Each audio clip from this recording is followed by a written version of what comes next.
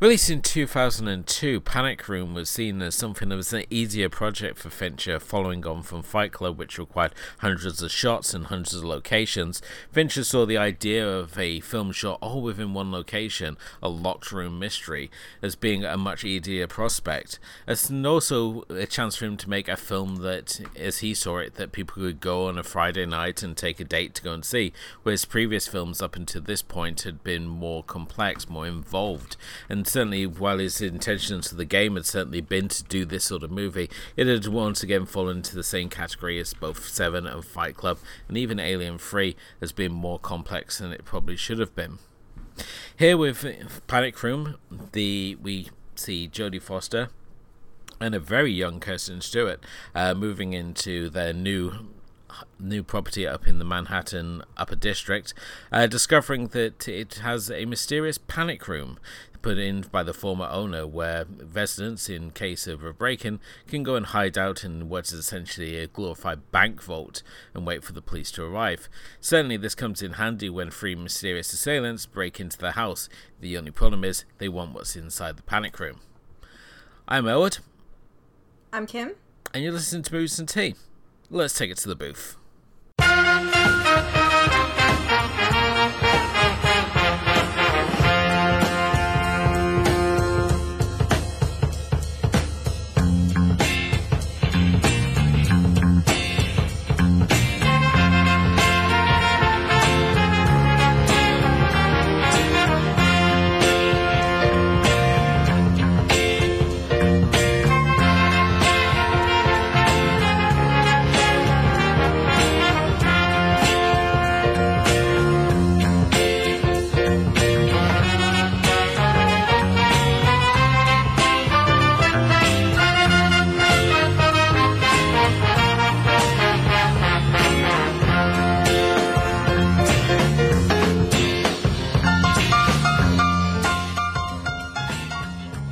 Hello folks, and welcome to another exciting edition of Movies and Tea. Tonight we're obviously talking about Panic Room as part of our David Fincher season, and I think this is really the perfect sort of movie, since we're all locked in our own houses, to essentially look at a movie which takes place in a house.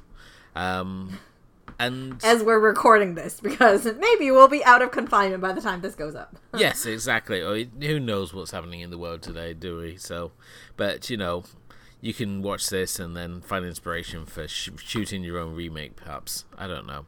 But Kim, I mean, this was one of the films, when we're looking at the filmography, that you were sort of most excited to talk about. Certainly for myself, we've already had a couple of those fanboy moments with both like the likes of Alien 3, 7 and Fight Club, especially, and certainly more to come as we look ahead to what is to come in the season. But what is it about Panic Room that particularly appeals to yourself? I've always been like a fan of the one room mystery concept. The one location is always such an intriguing thing, because I find that when executed well, you can make this location so memorable, and you can navigate this location really well, and just being locked in has this mystery, and has this, I guess it's not so much a mystery anymore, but but yeah, I mean, like with threat around you and all that, and how you can change from that moment. Like how much it feels like it's such a small area to explore, and yet they're able to build so much out of it. And Panic Room is one of those situations where, in the hands of David Fincher, obviously, it helps so much because he's able to really give those, the mystery and the thriller elements a lot of depth, and it makes it just so intriguing to watch. And obviously, they're paired with some really great performances from Jodie Foster, Kristen Stewart, Jared Leto, Forest Whitaker. You know, the whole cast was really, really good.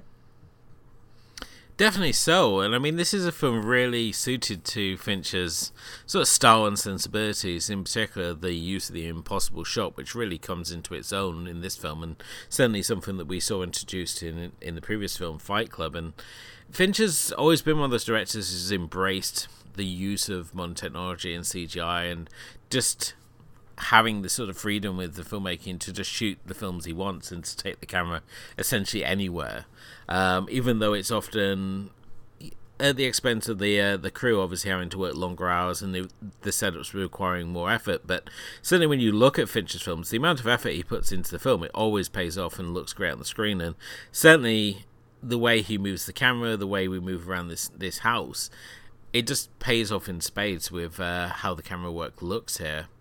And when I look at the other directors that were attached to this, I mean, Ridley Scott was first attached to it. Forrest Whitaker was at one point going to be attached to direct the film, before it obviously fell in the hands of David Fincher. And from a sort of the cinematography sort of standpoint, I mean, how do you find it? I mean, do you find like that use of the impossible shot, the use of CGI to sort of move the camera going into these impossible places, sort of like a little sort of, you know, cliche, a little tacky, or do you think it sort of adds to the story in the same way that we saw with Fight Club?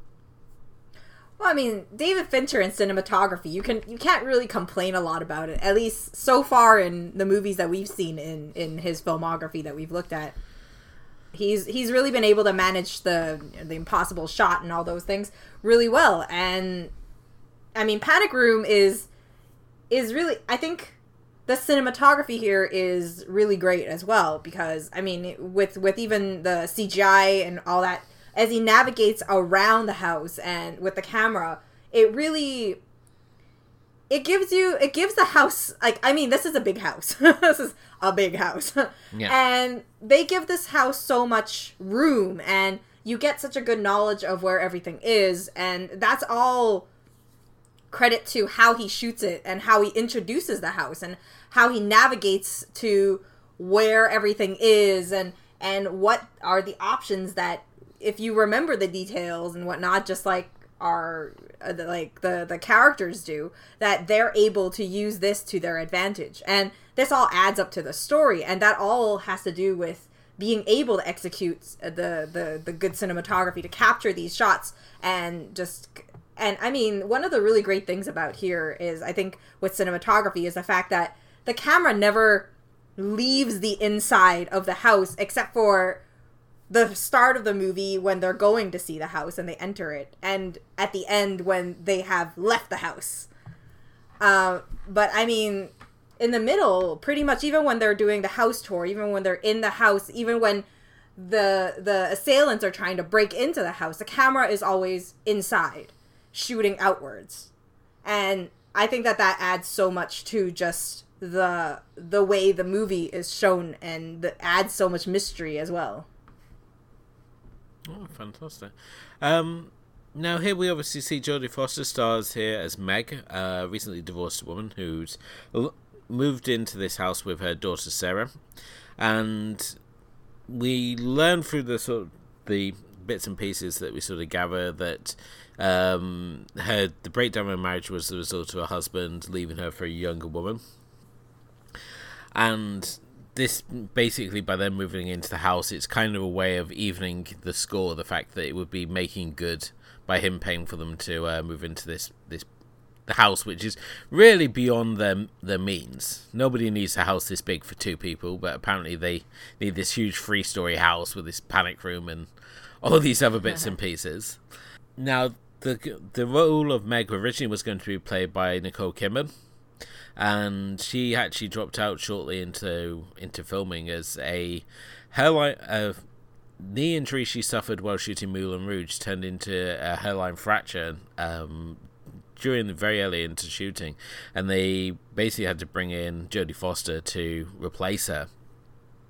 And this in turn provides its own problems, because obviously when you look at Nicole Kidman, she's all about, you know, glamour and physicality, and when you look at Jodie Foster, you can't exactly play the character the same way. So this certainly presented some issues for Fincher, with certain scenes having to be reshot or moved around, such as the opening scene where we see Sarah and Meg. They've just moved into the house and they're having the conversation over pizza, and originally it was more about Sarah playing the adult to her mother, who her mother was going to be like this More, it's kind of like a trophy wife who was now having to find a way in the world as the result of her husband and, her payday disappearing on her. Nicole Kidman actually does turn up in the film. She has a little brief cameo as she plays the girlfriend of Meg's husband, who you can hear in the background when he first answers the phone. So, oh really? I didn't know that. Yeah. And also the screenwriter for the film also turns up as the neighbor who ignores their attempts to SOS. So that's your two cameos there. But the film was actually written by David Nope. I'm not sure if it's a name that sort of stands out to yourself at all. Sounds familiar, but yet I don't know because I confuse names like these all the time. I confuse names all the time. So. Okay, well, I mean, he's been a writer on several big projects, including Jurassic Park, Lord's Way. He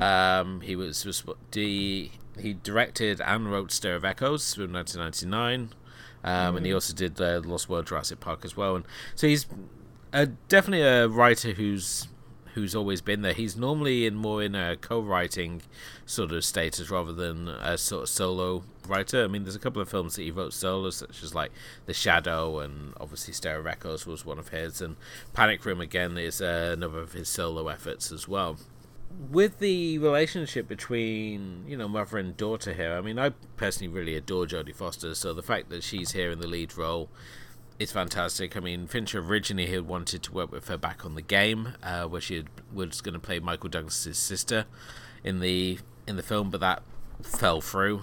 So it was great to see Fincher and Foster working together. And it's kind of an interesting dynamic, the fact that here we have a film with 3 directors working on it, because both Jodie Foster and Forest Whitaker have directed, and obviously Fincher's obviously directing this, trying to do this thing. So it's a really interesting dynamic on set to have like three directors working on a film, and I think it also helped in the fact that when you have someone with Fincher who wants to shoot like 70 takes of like insulin being thrown across the floor just because he knows that exact shot that he wants, there's a little more understanding than if you're just dealing with actors who don't perhaps understand why this director is showing such obsession over a single shot.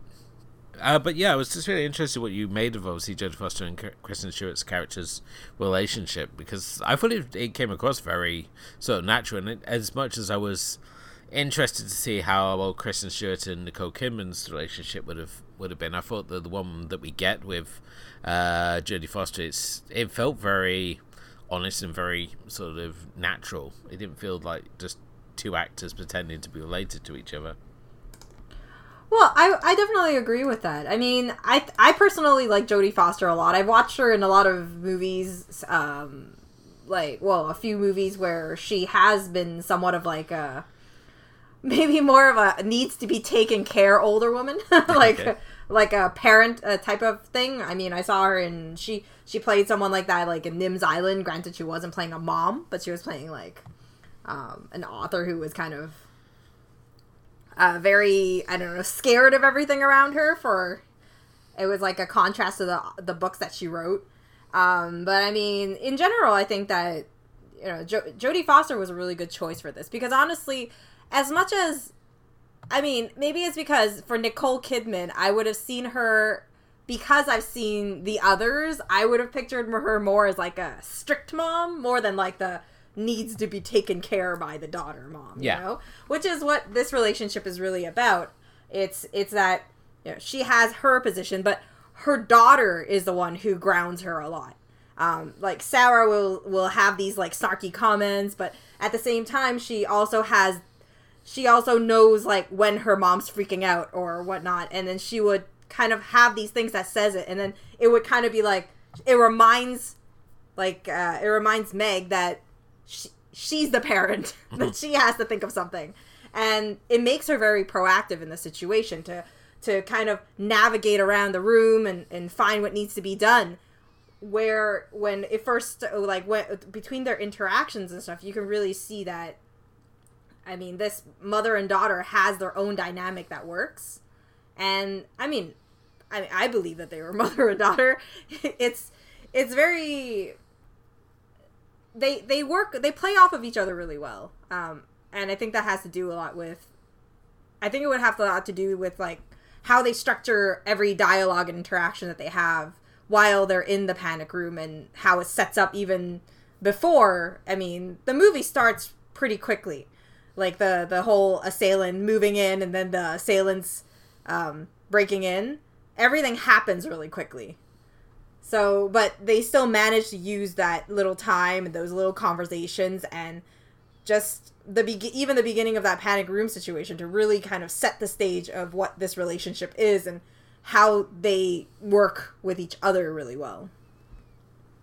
Yeah, for sure. And I think that when you look at how Jodie Foster's obviously playing this character of Meg, it makes a lot more sense. A lot of the smaller details, such as obviously with the fact that Sarah's diabetic. So when you have the scene where the dinner table scene and they're topping up her cola, and she's got like the mini fridge there with like the water and the insulin still in. And those are the sort of things that I could see Jodie Foster playing this character would do. Where if it was Nicole Kidman, I wouldn't see her as having such mindfulness of daughter's condition to have all these things in place. She would be a lot more sort of focused on, you know, getting things moved in, and things wouldn't be where they should be, like this early into the move, where Meg is seen as having everything pretty much under control. She's got the sort of foundation of home life already in place, even though they just moved into the property, and it just shows that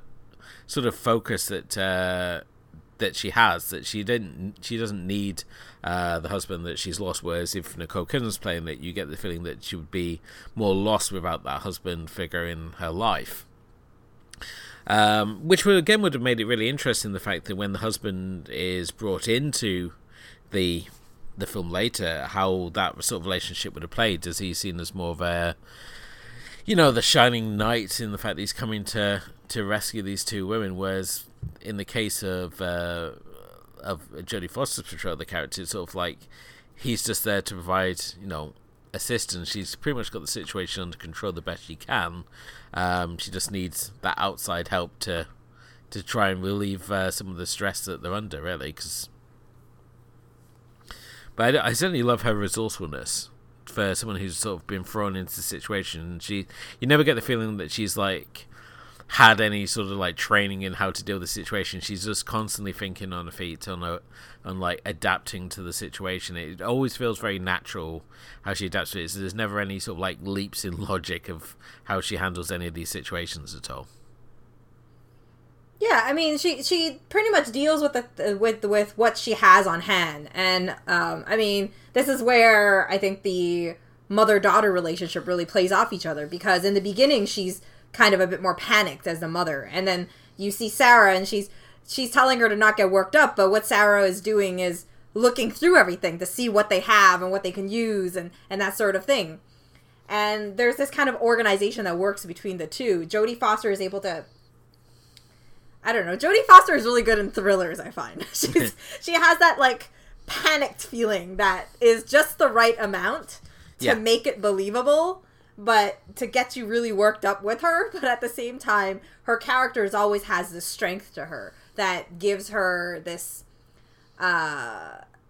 trajectory, this believable trajectory of what she's gonna do next, and what she and there's this kind of unknown factor, because at the same time she's kind of just like, you know, just that moment where she's like tosses the fire blanket at Sarah and cover yourself, and then she's like trying to do the vent thing and blow up the and then like put the fire in there or whatnot. It was just, you know, just that one scene was kind of like, you can tell that she was in panic, but they had to do something, and this was the only thing she could think of, even though it sounded like the craziest thing to be doing at that moment. Oh yeah, and there's so many lines that Foster improvised, which I think is just something that comes with experience. When you look at the fact that Foster's been acting for so many years now, she was a child actor turned adult actress, so the fact she can just improv lines, and especially in terms of her character, I mean, she had 11 days to prep for the role, so she was brought in like real sort of last minute notice, because they were already shooting at the time, and they were just basically trying to work around the scenes with Meg. And then she improvised like fun little lines in here, like when she says goodnight to Sarah, and originally it was in the script as just like "I love you," and she changed it to "It's disgusting how much I love you," which I think was just really touching. And the scene when after, as you said, with the vent where she caused that huge fireball, and she looks at him, it's like, I don't want to see you ever do that again. And the fact that Kristen Stewart, I probably wasn't expecting the line, just that shock on her. He's like, what do I do? What do I do? Look on her face, but it worked perfectly. Of almost as if like she was like throwing the line out there just to, cause she knew it would create that sort of panicked reaction that needed for that, the aftermath of what's happened to them. So, but yeah, Jodie Foster didn't help situations by shortly after the film started, she got pregnant. So when you got a character who's running around essentially in a tank top for most of the film and showing signs of heavy pregnancy, it gets a little creative. So Fincher explained basically in the making of that they used her stunt double for a lot of the physical stuff, and then a lot headshot and close-ups they would shoot Jodie Foster, and then because the film's been shot in chronological order, when she's into her later states of pregnancy, that's when she starts wearing the thick jumper to hide her pregnancy. But as of the process, she did actually go on to say that, you know, if shooting had gone any longer, she was going to wear a tank top that just basically said "fuck off" across the front. But I was interested when you have an actress gets pregnant and they still, like in the middle of a season, they're having to work around it. I mean, we saw it with Gillian Anderson in the second season of The X-Files. She got pregnant and they had to keep shooting Scully's character in like big long trench coats and always holding clipboards to hide her bumps. So it's always fun how they work around these things. Now, you mentioned already, I mean, the fact that we go quite quickly into the home invasion aspect, because I mean this film, Fincher describes it as Rear Window meets Straw Dogs, though he says a lot of people probably see it as Home Alone meets Straw Dogs because they probably haven't seen Rear Window. And we've very quickly introduced to our trio of home invaders who are all stand out in their own unique ways. And before we obviously talk about them, I mean, I love the shot of when they're first introduced and they're sort of caging the outside, and you see them like come to the windows, these haunting sort of spectres. And it was on this rewatch, I have to wonder, like, why when we watch these films does everybody sleep with the curtains open? Nobody ever draws the curtains when they go to sleep.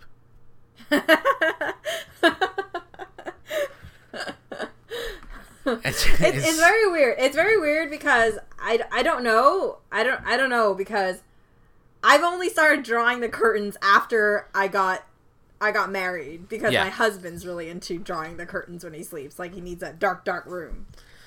But for myself, I don't really care. I actually like light coming in. I just don't like the fact that if you were in a house like that, then like at least the ground floors, the curtains would have been closed. Yeah. Right? And I don't know. I mean, it's one of those questions that you can... Well, you can also say that they just moved in and they didn't install the curtains yet. Yes, you could. I mean, they barely installed the phone, so you know. I just for myself, I don't like looking out the window when it's dark out there. It messes with my mind too much. So I couldn't have bloody window and curtains open and stuff. It just dawned on me. It's like, why has nobody got the curtains open? And when you look at the guy who lives across from them, he only draws his blinds when they've been and pissed him off with the bloody flashlight. But yeah, our trio of home invaders here. I mean, we obviously got Forrest Whitaker as the blue-collar tech, should we say, who is Panic Room and knows exactly what's hidden inside it. We've also got Jared Leto here playing... How would you describe Junior exactly? Because he's basically... First of all, he's a white guy with cornrows, which is always a tragic look. And he's a bit high-strung, to say the least. So he's kind of an interesting go-between between obviously the calm nature of Forrest Whitaker's Burnham And then on the other hand, you've also got Dwight Yoakam's psychopath Raoul, who spends the great deal of the film in a balaclava. Because that, of course, doesn't raise any suspicion when you're caging someone's house, does it? Jared Leto he's kind of like twofold, right? On one hand, he's kind of like the mastermind behind it. But at the same time, he has more, like, he's the one that has the most knowledge about what's in the panic room. Because he's the previous owner's grandson. Who kind of wants to take all the money before the inheritance is announced or something, I think. Yeah, so I mean, he kind of plays like the boss, right? He wants people to listen to him. He wants to be the leader, and that's why he also recruits Raoul, who is a hitman, essentially. He does all the... He's more kind of like the character which does all the fighting and all the rough work and all that stuff. Yeah, Raoul's he's introduced as apparently the specialist. And the fact that he's sort of further backed up is like, who's this guy? And he's like, I'm Raoul. And that's all he says. He's not like any of like what he's done previously. He's just, he's Raoul. But we obviously find out a bit later that perhaps he's not quite the person he's portraying himself to be.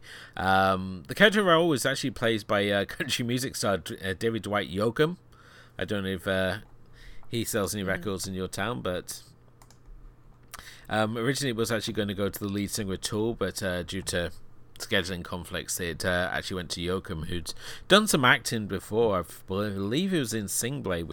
But I mean, he's obviously done some acting bits and pieces before, but this is certainly a very memorable role, even if he spends a great deal of the film with his face covered in this balaclava. But I think it really sort of pays off all the more because he's responsible for giving us our face of evil shot towards the end, when we get to see just how truly nasty he is. But it's an interesting dynamic that we got between the three characters. I mean, Raoul was originally going to be a part of Forrest Whitaker because he was supposed to be like this big hulking guy, and because Forrest Whitaker was more attracted to the character Burnham, Fincher changed it so that he was more of a wiry ex-con style character, which I think works out better in the long run, especially when you get to see what's under the mask. And I think Yoakam's really got a face for this sort of character, especially one that he contorts really, really well when the more evil he gets.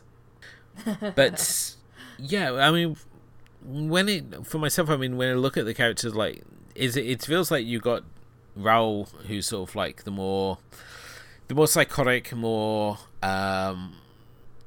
quick to violence and more extreme methods, and then you got Burnham, who's more sort of, reserved, quiet, and he's more logical in his approach. And then we've obviously got in between, we've got Junior, who seems to be like, it almost seems like these other two characters are like his conscience, and he's constantly like going back and forth, which side am I supposed to listen to? Do I like stick with Burnham's plan because he's like the expert and knows that, what the best way to do it, or do I go with Raoul's methods, who's sort of more direct and thinks that, things can be done with brute force often, such as the fact that if we can't go through the front door, we'll just go up through the floor, not taking into account the fact is essentially a vault built into a house, so it's like steel floors and walls and everything. So, but I mean, how did you find like these characters in particular? I mean, do they sort of stand out to yourself, or how did they sort of vibe with you? Well, I mean, it's hard for the three assailants to not stand out, I think, mostly because the movie only has the 5-6 characters that we're dealing with, and a good portion of it we're watching their side of the story, and then we're watching the mother and daughter in the inside, and slowly the situation becomes really apparent with the three assailants that honestly they're only together like a one-time deal on this job, so they have like not too much chemistry, I guess, with each other, coordination, cooperation. Everybody seems to be on their own side, right? I mean, Forrest Whitaker's character Burnham is there as the expert. He's quiet. The only reason he joined this was because the house was supposed to be empty. And they were going to go in and come out with no one hurt, nothing happening, and it would just be a quick job. It will be an easy job that he can use, that because he can use that money for his own purpose. But at the same time, like you said, Jared Leto is more the Junior's the kind of like middle character. He wants the money. He's hiding some of the facts. But at the same time, he also doesn't have the smarts of Burnham. But also he doesn't have the psychotic, I guess, the viciousness of Raul's character. So he's kind of like somewhat useless in the whole situation because he's trying to be the leader, but he really isn't. He's constantly being led by someone else. Like Burnham ends up taking like finding a solution to the problems that they can't seem to solve in whatever way. Or, Raul will have his own way to deal with it and he can't control him, even though he thinks that he can.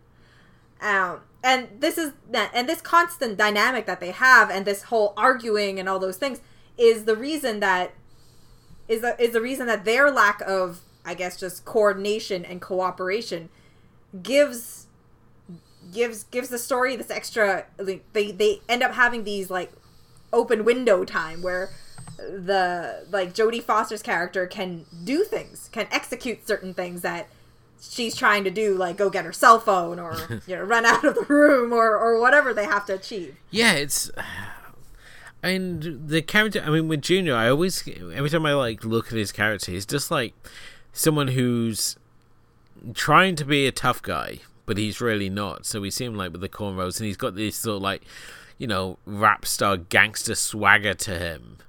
And you see how quickly when the situations go south, how he's all constantly out the door. As soon as they hit a setback, he's like, first one always out the door, and then someone like clawing back by saying, we can go this other way. And it's just really interesting when you see like when they first like starting out, and the fact that when they hit that first sort of roadblock with Meg and Sarah dashing into the panic room, the one room they don't want them to be in. That he's sort of like pretty much ready to go, and then he's sort of like Raul's sort of directness of like just basically pick up the sledge and start smashing things up, sort of holds his attention, where Burnham just goes off and he's like figures out his own sort of plan of using the gas cylinder. And to this extent, I think this is the one sort of evil move that Burnham has in the film, which makes him a kind of like a probably dubious sort of character, because he's seen as, as you said, he's just this guy who's been drawn into this situation. He didn't want anyone to get hurt because he didn't think anyone's going to be at the property, so he was just there to handle the technical side and to break into the vault and whatnot. But then we have that moment with the gas cylinder where he's the one who comes up with the idea of gassing the panic room, which is kind of dark. It is dark, but I think that at the same time, his purpose is that he didn't expect that they would stay inside the room. He just wanted to gas them out. Yeah, for sure. And while the thought is dark, it just didn't turn out the way that he expected, because they reacted in a much more extreme way than he expected them to just take the easy way out and just, literally get out of the panic room so that they would be able to, restrain them and just go in and do whatever they have to do. Yeah, and it's certainly his character's path over the course of the film, just like these moral lines that he's constantly forcing to sort of cross, and you think, well, how far is this guy willing to go? It's like, at what point does he just, give up on this idea? Because I have to say, he's more dedicated than I would have thought for someone who's been drawn into this situation. I would have thought that after the fact that they almost get blown up with a gas cylinder, I thought that would have been enough to just like, call it a day and just like, I'm out of here. But for some reason, he constantly sticks with it. He's constantly working on trying to figure out ways to like counter the security measures within the panic room and to find a way to get into the room. And we also see him at the same time, even though he's going further and further into this sort of like criminal line that he still has these redeeming moments, such as the fact he gives Sarah insulin, and he shows real sort of compassion to almost like protecting her from Raoul. And the fact that he chooses to go back at the end. He has these sort of like redeeming sort of moments throughout him, which makes him a very interesting sort of character to look at, and certainly one whose journey is probably the most interesting of the characters in the film, whereas everyone else has sort of very sort of set courses. His seems to like take the most sort of turns as we go. Yeah, and I think I think you really hit you got it there. I mean, in that sense that like Forest Whitaker does a great job at this. I mean, Forest Whitaker by himself, I think he's super underrated as an actor, and I mean, he's done some incredible roles, and he's probably in more things than I can remember sometimes. And I mean, this is one of the roles that he really nails, because like you said, I mean, Burnham, it kind of like straddles the gray area of the character, where you kind of like, you don't really hate him as the assailant, but at the same time, I mean, he's not a bad person in reality. He's doing this because he desperately needs the money.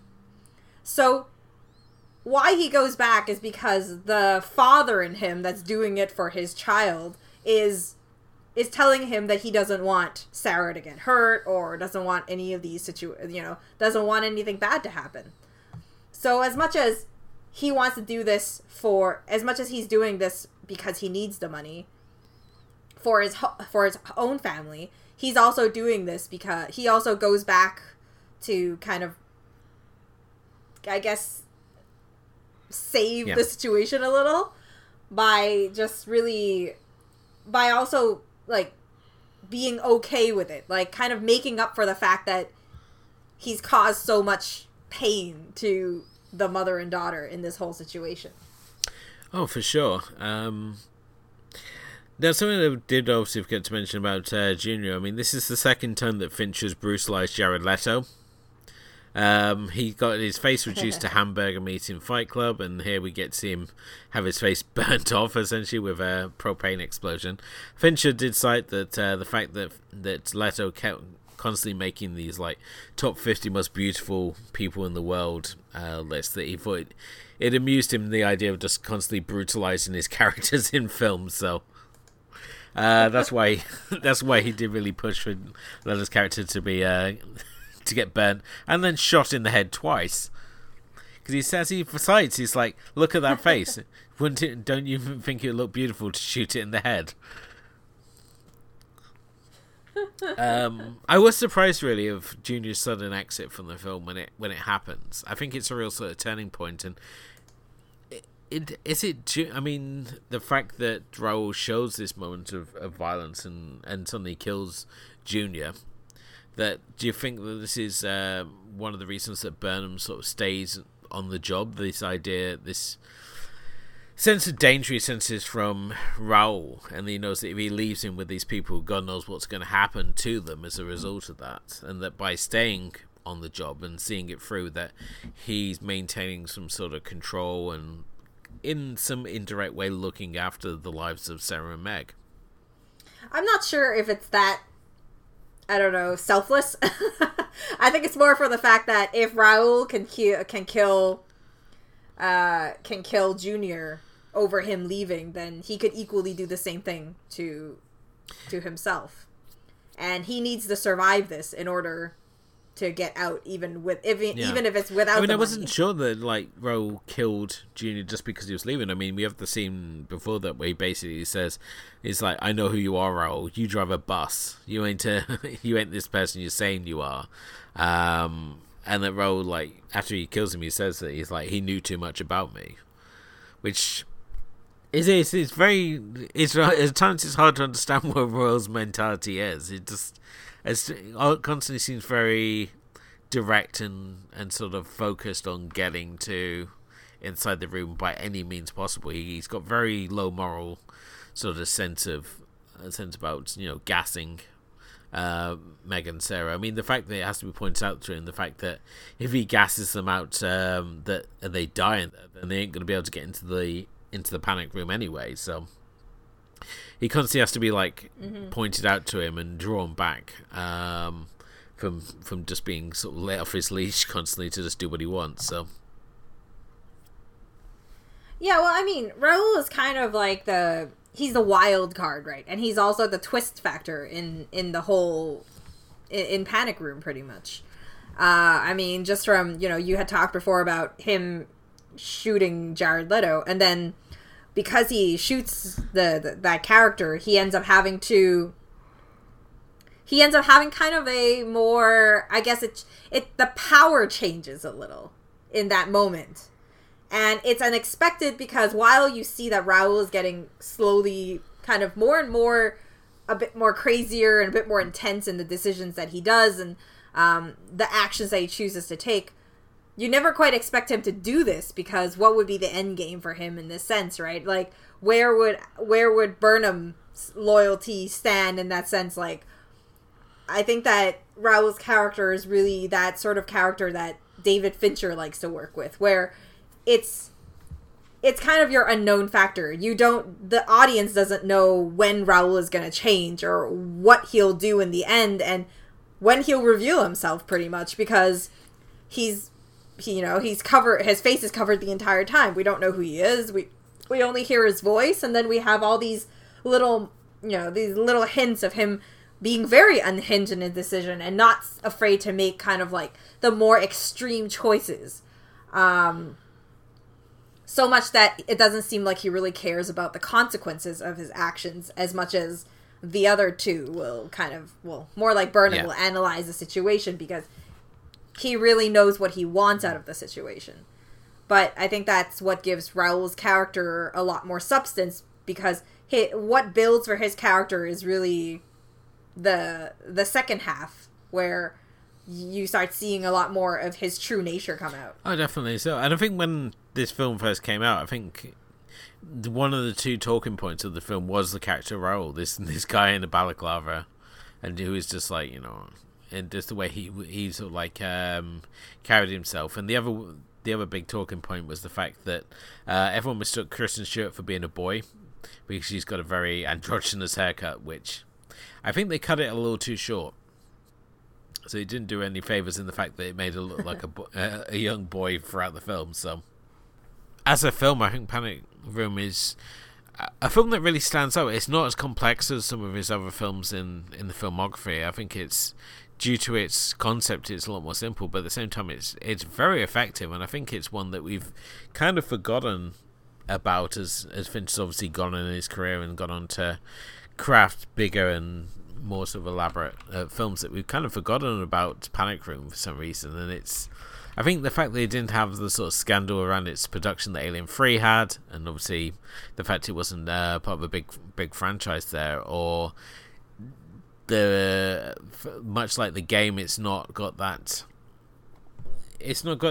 sort of parts in place to make it the same sort of cult classic that something like Fight Club or Seven is, where you can just sort of like constantly look at the many different elements to the film. It's all, with both The Game and Panic Room, it feels very much like what we get is all sort of presented to us. There's no real big mystery here. It's just the real enjoyment is just in how the story is told and how it's shot and how it plays out.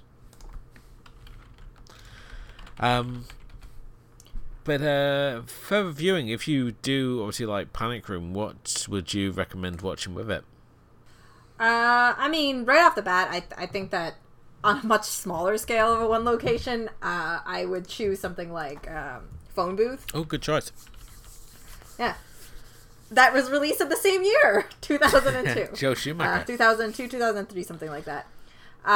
Yeah, so, I mean, this one is with Colin Farrell, and he's this publicist that finds himself trapped inside a phone booth and he's on the phone with some guy and he's trying to figure out why he's being caught there, why they won't let him, go for help or leave this, and the movie really takes a height in this one, and I think that, Phone Booth really is a really thrilling adventure. I think it's one of the first one location movies that I watched that really got me into this one location concept. The second one is more recent. It would be 2016's Don't Breathe.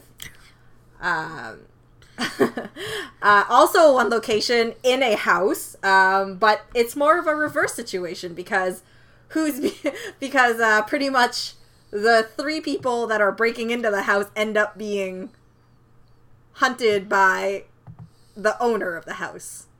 So if you watch it, I think this actually works really well because it's kind of like you watch one situation and then the other situation. Anyways, that's my two choices. How about you? Yeah, it's very good approach. I mean, I was also good like yourself. I was going to go with Don't Breathe. I mean, I like you said, it's really fun the fact that with this film we're obviously seeing it from the people breaking into the house, and then with Don't Breathe we're following the people who are doing the breaking in, putting it in that same sort of category as the people under the stairs. And obviously the big twist with Don't Breathe is the fact you got this blind guy who's perhaps not as enable as we might think, and I think it was only really the ending that kind of let it down, and the fact that it opens with a key shot from the ending that I didn't really like about that film. And certainly the lead actress who's in Zoe's Infinite Playlist, whose name I can never remember, is really good in it as well. Jane Levy, yes, who I think was also in the Evil Dead remake as well, which she was really good in. So yeah. As for more sort of one location films, first one I want to pick is another Jodie Foster movie, and that's Flight Plan. Okay. It's all set on a plane, and basically she plays a mother who's traveling with her child, and she falls asleep and finds that her child has somehow disappeared on the plane, and she has to try and find out what's happened to her daughter. And it's a real interesting sort of mystery. I think it perhaps goes a little far-fetched in places, but I mean, here we are dealing with a film taking place on a plane. You've got to have a little bit of flexibility to make a story work in that sort of location. The other one that I want to go with, again, another Jodie Foster movie here, is Inside Man, with Clive Owen heading up a team of bank robbers who are breaking into a bank vault and basically instigate a standoff with Denzel Washington's negotiator. This one's got a really, really good twist in it, so it's definitely one worth checking out for that. And it's kind of a bit of a departure for Spike Lee from his usual sort of fare, so it's kind of interesting to see doing a thriller, especially a very Fincher-esque self thriller in many ways. I think if Spike Lee was to direct a Fincher movie, I think Inside Man would be as close as we're going to get to that. So those would be the two films that I would sort of pair with this one. Obviously there are other sort of like, my mind was like trying to think of like films where people are trying to escape from like from a room, you know, things like Cube and Fermat's Theorem, and maybe even like Escape Room, you know, the good one. Yeah. Not the crappy one that was released the same year as the good one.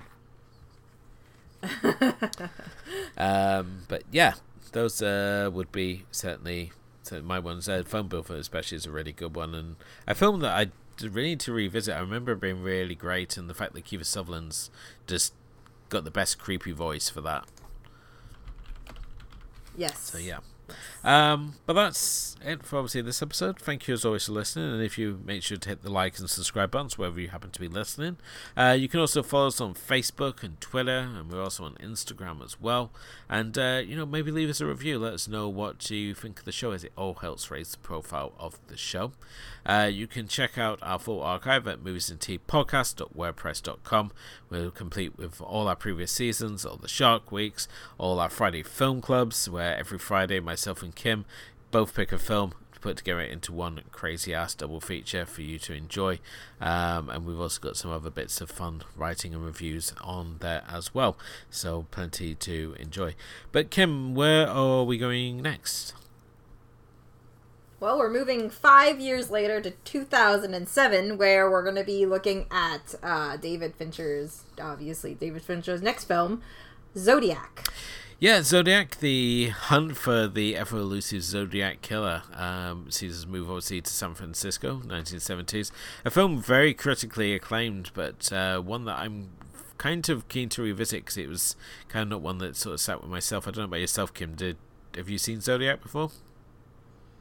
I think I saw half of it, and then I didn't finish it. So make sure you join us next time for reevaluations and Kim being forced to watch the rest of the movie. But that's all to join. But thank you as well for listening. Thank you to my co-host Kim, and we'll be back next time to talk about Zodiac. Good night.